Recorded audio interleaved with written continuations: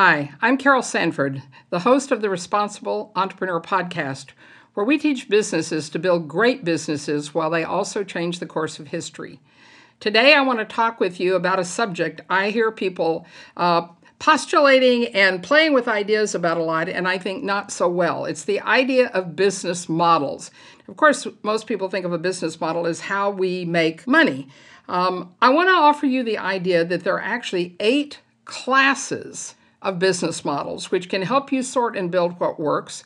And they can become 8 phases because you can actually build, they're each increasingly complex. They each have a different offering, a different value, and provide a different option. I want to lay those out for you and help you see that you actually can move along the complexity of them and add more to your business model. But let's start with defining what a business model is. In a traditional sense, it's usually the rationale for how an organization creates, delivers, and then captures value from what they do. I describe what a responsible business model is it is how a business creates life-giving offerings, delivers value-adding effects into the lives of people, and then gains reciprocity for continuing to contribute. So you can see there's a higher demand there. All of these can be true for the 8 phases I'm going to give you, can be true for a traditional business model or for a responsible business model. But let's jump right in. So the first business model class might be called Show Me Everything. Now, what I mean by that is someone like Amazon, who you get online and you pretty much can find everything there is around a subject, a topic, or material you want. Google has a phase of doing that also for information, and warehouses all over the world do that. The primary value that you get from this class of business model is access. It's not a very sophisticated sorting necessarily, or it may give you some sophisticated sorting. But it also primarily brings you all the ingredients and maybe the originating items from where you can pick and choose, and you're required to do all the research, all the discerning, and use them only in a sourcing way. The second class of business model might be called the Show Me the Best Fit option. In other words, I don't want all of that access. I don't want everything that I could possibly choose. I want some way for it to be aggregated. Often, as Amazon did, who was a great example of the first one, moved from Show Me Everything to now you can get a recommendation page, and in fact regularly will, and it's very well suited to you. So Show Me the Best option shows up when people can change and they introduce a sophisticated algorithm, or they introduce a person. So multi-level marketing tends to be based on this, where someone does the thinking, the research, and then brings best fit options to different clients. Pandora allows you to do that in regard to music. You can decide what you want to listen to by showing them something you like, and then they do the search for you. So Show Me the Best Fit is an option. It also has a different kind of value. The value that it brings, in addition to just access, is it eliminates the non-essential, so that what doesn't fit you will tend to not show up. Now, as I said, Amazon has moved so that it's including both of these, and you'll notice this as we go along in all 8 classes, that there is the potential of it being a class or being at a phase in the work that you're doing. Now, the third kind of business model, where you can complete your transactions and discover, how it is you can create, deliver, and capture value, but to do that in a way that it's more life-giving, that it's more value-adding, and that you get the reciprocity back, might be called the Show Me the Coordinated Set.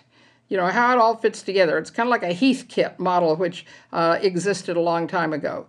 This is where a business model that is more like retail, where they mix and match things for you. So you can walk into a section of a store and you'll see things put together in a set. Kits are often fit into this case. And then contract manufacturers can do something for you, so that what they're doing is putting together a whole of what you need and making sure that it comes to you more as a set of everything that you need is there. Spotify stepped up the basis from which Pandora worked in order to create this. Now, what is the key value of the Show Me the Coordinated Set? Well, it gives you a unique match that's inclusive. It doesn't leave out things.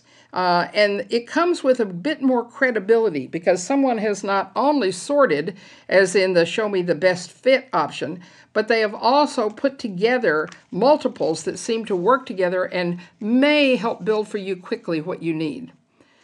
The fourth phase, or class, depending on how much of it you're taking on, is give it to me assembled. So now if you're looking at show me the coordinated set, you get all the parts, you know that it's all there, but you have to do the work to put it together. So an example of this would be a boutique that you go into. Boutiques often have, for women anyway, everything accessorized, all of the matching jackets that you might need, and it comes all put together. Of course, there's furniture that comes that way, as well as furniture that it's in a box from IKEA, which is more of the show me the coordinated set piece. There are many different plays on this within the razor and blade market, including the new one where you buy a monthly subscription to everything arriving all together, take it out of the box. You don't even have to snap on a new set of blades. Memberships often provide this. You become a member in a club, you can get a trainer, you can get it all in one place. It's all put together, you just sign up. Now, what's the difference in value here? Well, it's working ready. I mean, you just go to work. You use it. You don't have to ask any questions. It's very encompassing. Where the previous one was inclusive, this one is encompassing in that all of the parts have been tested and you know that they will work. So far we have the show me everything. We have the show me the best fit, where we separate out from the show me everything. We have show me now the set of those best fit, and we have give it to me assembled. The fifth class is put a bow on it. I like that one, where you get special delivery or special handling. They add insurance to it for you. They give some kind of extra protection. If you think about the automobile industry with all the options that you could add on, this one is making sure that you have the previous four classes all completed, which you do have to do when you get to the put the bow on it for sure. But they also say, but you also can get this upgraded radio, you can get special tires, you can get a different kind of interior. It's usually a very full service model. It often has integrated systems which are very hard to pull apart, like Apple with iTunes and iPod, where it's all put together with a bow on it. Now, what's the value here that's different? Well, it's working for an uninterrupted life. You don't have to do anything except pick it up and get all of the not only assembled pieces, but you get the special things that you wanted, the things that actually make for more loyal customers because they become identified with their own choices, which are in that, and the business model is much stronger. All right, let's go to number 6. That one is, don't explain it, just do it for me. So in the previous one, put a bow on it. I'm very excited, it's mine, I feel competent, I can take off and do it. But when you get to the don't explain it, just do it, we're now talking about things like apps that are built into a platform. They allow us to make almost instant decisions. And then sometimes we can program so that they are reminding with certain kinds of calendars how it is we need to move and when. And we don't even have to have anybody tell us how it works. In fact, I find myself in this case saying, I don't get this, but I can use it if it's already assembled and it does the work itself. Now, what's the key value here? The key value here is invisible functioning. There are some new businesses like Salesforce.com that set out to do this, so it's just naturally embedded. You didn't have to do a lot of training of your front desk or your customer service people. You just filled in the blanks, and the work was done for you. The aggregation was done for you, the sorting. There are programs like eLife, which have a similar intention. All right, so that was number 6. Let's look at 7. Now what we've done is we've got a complete product. We have got the thing put together. We have got all the work being done for us. What in the world could you add to that for an additional part of the business model? I call this, how can it up value over time? So an example here is I buy it, I've got everything, but I earn points for having done that. Maybe I'm a frequent traveler. I'm a part of a loyalty program. Although I have to admit most of those backfire because people really don't understand that it is really more about giving people up value rather than trying to buy them, because they may stay with you, but they may not love you. Seventh generation did this when they stepped into taking responsibility for the full life cycle of a product, and they made everything transparent. That is a greater value than actually the product itself could give. You are considered reinvesting for the future. Yerdle, who does helping people share products within a community, means that not only do I have the product and how it works, but I make sure that it's supporting a larger community. Tom's Shoes does this with giving a pair of shoes for everyone you buy. What's the key value? I call it wealth building for all of life, for everyone they can think of that they touch. Number 8, let me be embedded option. Now, what does that mean? It's more of a way of viewing that I am a part of something greater. It is the example of people say, I'm going to keep creating new products, and in each case, they're going to be less extractive. They're going to replace what's in the marketplace. They're going to be an improvement of the system itself, so that over time, whatever it is that I am buying and be a part of, I know overtly and explicitly is improving the system that I live in. The key value that comes to bear here is caring. Caring is something that gets lost often when we're doing a lot of counting, which people do with products and people do with sustainability programs. The let me be embedded option, although that's kind of a funny name for it, really does evoke caring over counting. Now, if you think about these 8, they each one are actually building on the one before. And people who go all the way out to number 8 have to always do all of the previous things or make sure that they are taken care of in some way. Today, you're going to hear an interview with 2 guys I met in Amsterdam who are doing an amazing job creating the kind of hotel I want to live in when I travel, especially if I have to stay a long time. What they're going to talk to you about explicitly is the business model that they think through, and I want you to look at it and send me a note about where you think they are. For me, they are as far along in my business models as most businesses go, at least all the way through. Give it to me already complete. I want it integrated into my life and it being done for me. So hope you enjoy it. Welcome. I am so excited to have the 2 of you with me today so that it can be said the way you want it said. Would you each introduce yourselves and tell us what your business is? Hi, my name is Marc Jongerius, co-founder of Zoku Amsterdam. We created a new apart hotel concept. Hi, my name is Hans Meyer. And like Marc, we are in the hospitality business, creating a new place where people can live and work for longer periods. Well, as Hans knows, when I was there and had an opportunity to go through the process of the build out, mostly I got very excited about hearing this story because it, to me, feels I live in hotels right around the world and some of them a very long time. So what I wanted to do, and maybe Hans, you start, and this time and Marc can add to it, but tell us about this new venture and particularly focus on what's unique and why you chose to do that. Well, Zoku is an entire new category. It's a hybrid between a home and an office, topped with hotel services and the social buzz of a thriving neighborhood. And it's geared towards people who need to live and work in a city between 5 days and 3 months. And the idea basically came from that what we see is that, globalization is going faster and faster. Talent is getting more mobile and flexible.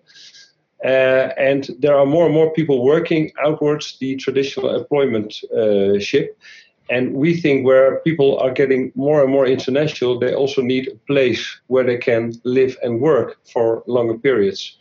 And what we saw that the current offerings in the industry are basically a double-sized hotel room with a microwave. We thought there's a very interesting opportunity if we can create an entire new product around this target audience, which we call the global nomads.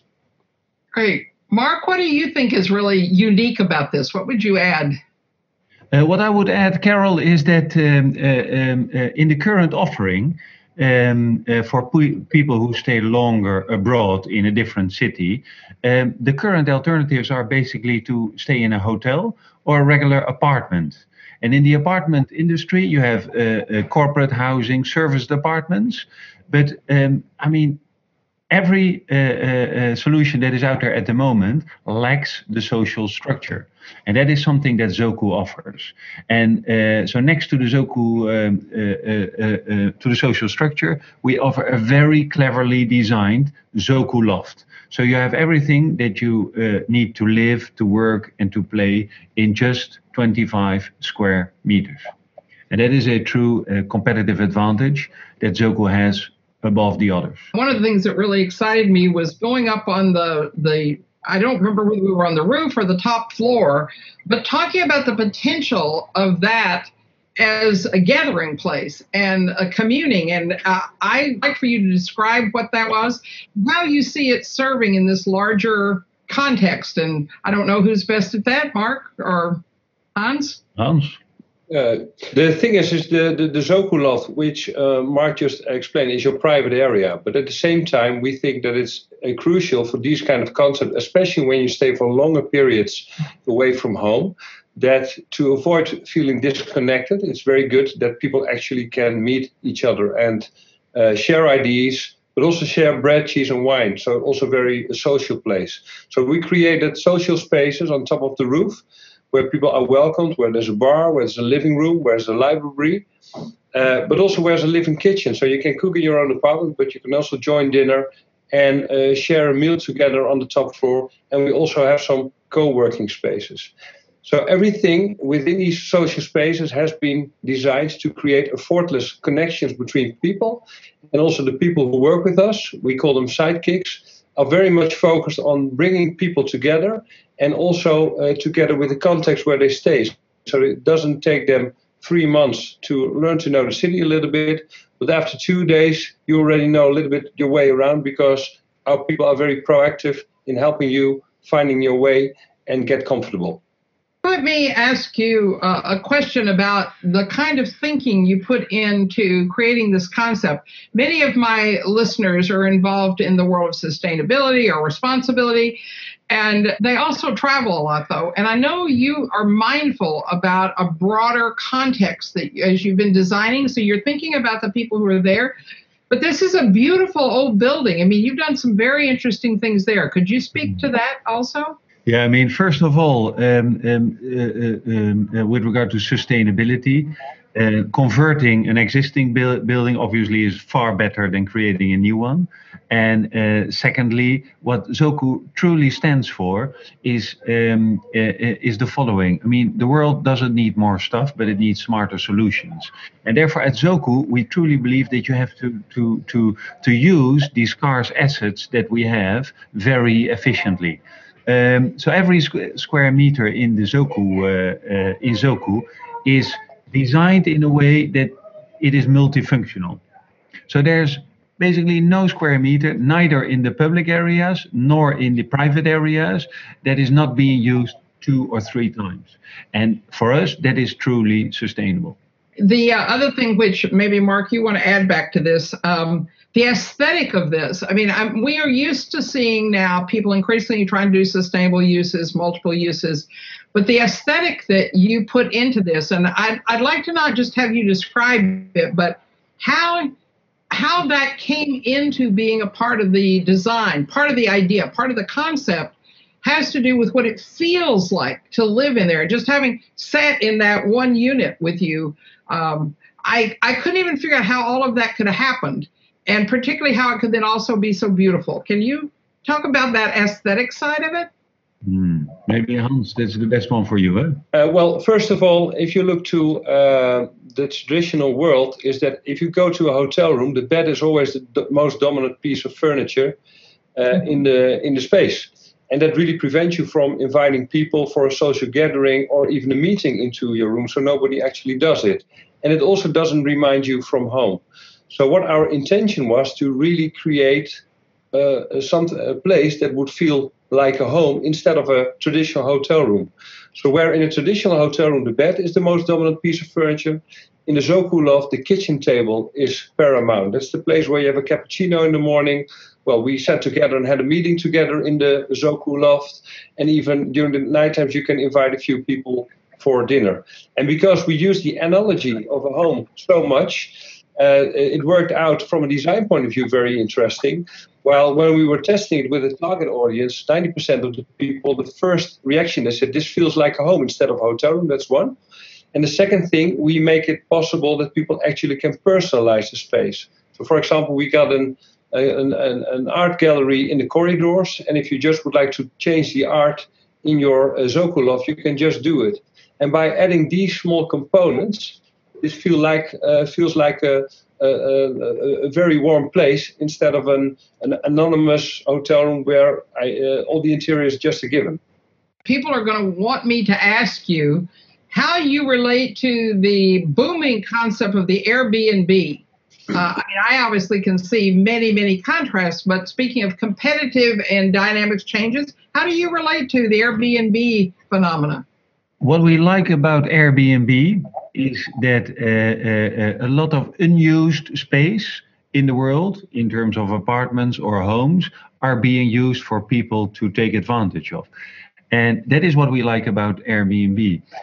We also see that a lot of people have a mindset like that, and they want to test other stuff. They don't want to be in the same hotel room.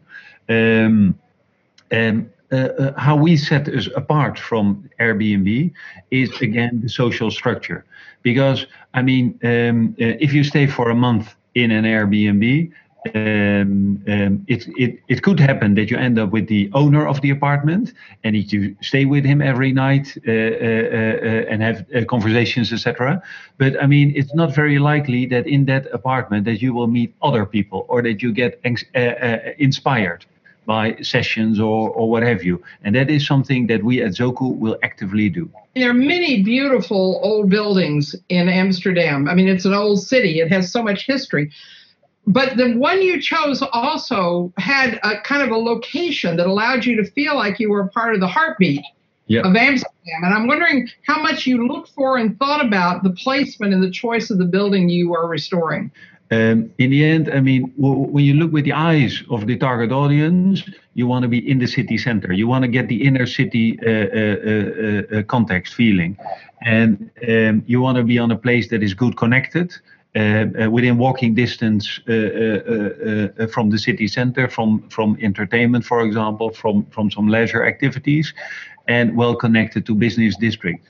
Hans and myself have looked in Amsterdam at various nice old buildings, but in the end we've chosen this one because of the location, because of the proximity to public transport, because of proximity to the city center, and because of the heartbeat as you described it.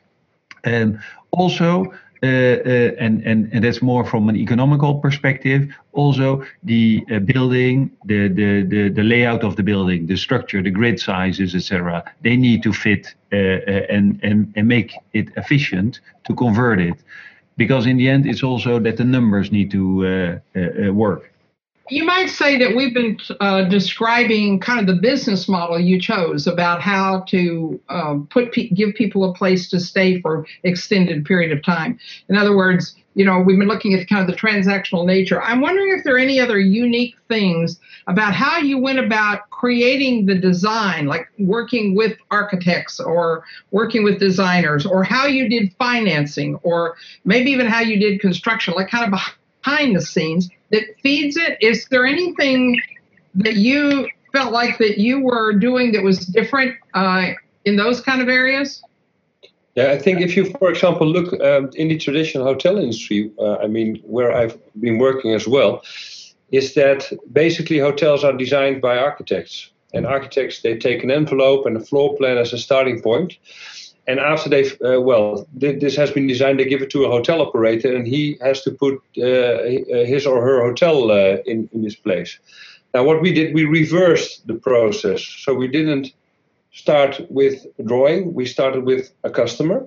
We did extensive interviewing. We interviewed 150 people from the target audience, so the people who worked for Microsoft in 35 different countries over the last 5 years. We talked to HR managers, mobility managers, expert managers, and after that we lived as global nomads ourselves. So I rented an apartment in Buenos Aires for 2 months, 2 months to Washington DC, 2 months to Bali, to really step out of our own shoes and to step into the shoes of a target audience. And after that, we created an entire customer experience from the earliest moment that somebody has the idea to come to Amsterdam to live and work until he or she has left the country. And we created an entire storyline around that with also a lot of visual material. So that was basically the fundament of the concept. And only then we went to designers to make a design. That's one. The second thing is that the crowd, our future target audience, has been very intensively been working with us over the last few years to actually come to the point where we are. So instead of just a small group of designers, we invited all those people from the target audience. For example, 200 people have evaluated our different prototypes to help us to make the project even better and to make it even more fit to their wishes and desires. And we even use techniques like that, like mobile EEG scanning techniques, to actually finalize the product. So first, guest-centric design. Secondly, using and asking for help from the crowd. And last but not least, we always try to invent a new business model in a way that we are going to create more value for our target audience, but at the same time also at less costs. And maybe if I can add to that, Carol, with regard to the construction process, this is still pretty traditional how we do it.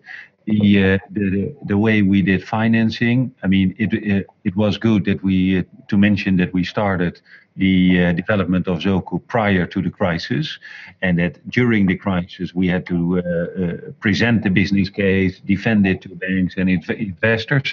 So that was all done very successfully. But it's interesting also to see. I mean, we started in Amsterdam, but we have our ambition to roll out internationally. And that is also where we will do it a little bit different. We are working on a plan at the moment to also engage the crowd to help us source new locations. And we're working on a schedule at this moment, so hopefully we can reveal it in a few months from now. But this is something that we're working on now. I always have the question that is about the philosophy of running a business, because I have often seen people who have really great intentions toward great products that are better than other products on the market, that are more sustainable, more responsible. And then they come back inside, and what they do is use command and control, very old world structures about how they deal with employees, how they deal with suppliers, and even how they deal with the community. I got hints of this listening to Hans when I was there, and it may be too early for you to say much, but it would be interesting just to hear what is your philosophy about how you run a business, because pretty soon you're going to have one to run. Yeah, that's right. And it is my experience, Carol, from all the businesses that we invested in the past, is that, I mean, you have to stay true to what you say that you do. Because the world has become more and more transparent. And in the end, people will find out if you say that you're doing it one way and you're doing it the other way. So that accounts for all the businesses. And especially in the hotel industry, with all the trip advisors and the people coming and staying at your place, I mean, it is transparent. So what we truly believe is that just do what you say that you do, and then in the end, it will work out. Hans, what would you add to that? First of all, I think it should be part of your entire business philosophy, how you're going to approach things. And so, for example, people ask us, what are we doing about sustainability? And we actually don't put a lot of emphasis on that, because we think it's just part of business, of normal business practice. So we're not going to brag about it. That's one. Secondly, for example, if you we are an incredibly flat company. That means almost our organigram is almost a flat line. And that means we work with very young people also from our target audience. I mean, our target audience are millennials. So 80% of the people who work with us are millennials. We think that female factors are getting more and more important. So we more than half of the people in the design team were actually women.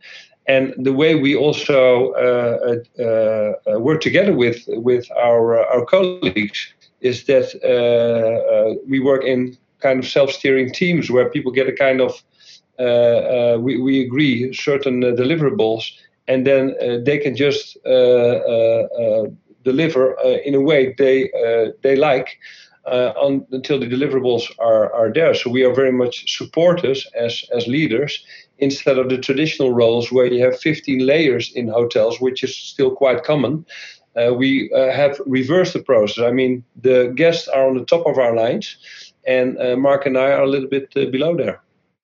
Founding a company is a treacherous process. There are, they say there are 100,000 ideas for any one that comes into existence. So I'm interested how you two came together. What was it that built the idea, and a little bit about the staging, and any advice you could give at this stage to people who are trying to form an idea and particularly partner with other people to do it. Marc, would you like to touch on that?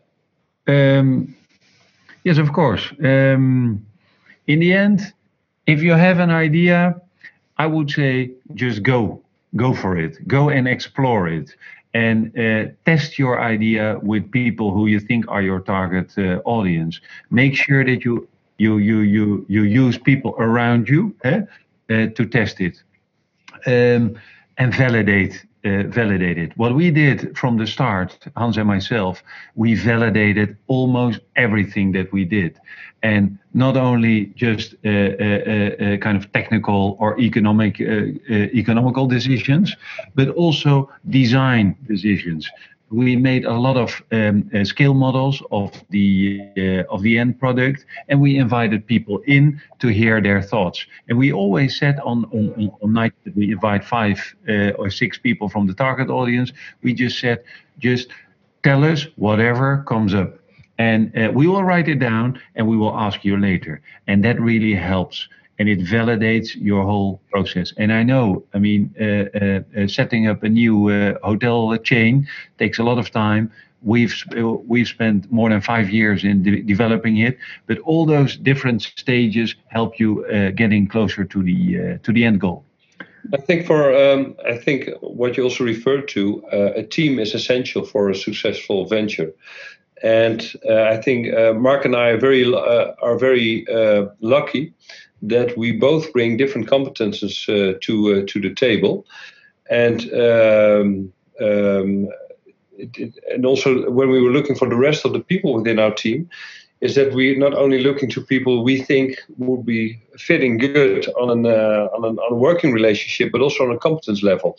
And at the end of the day, it's basically it's a team effort. And if you have the best people and you were able to bring them together, and you can create a surrounding that people are able to get the best out of themselves, then I think you come to a very, very interesting point.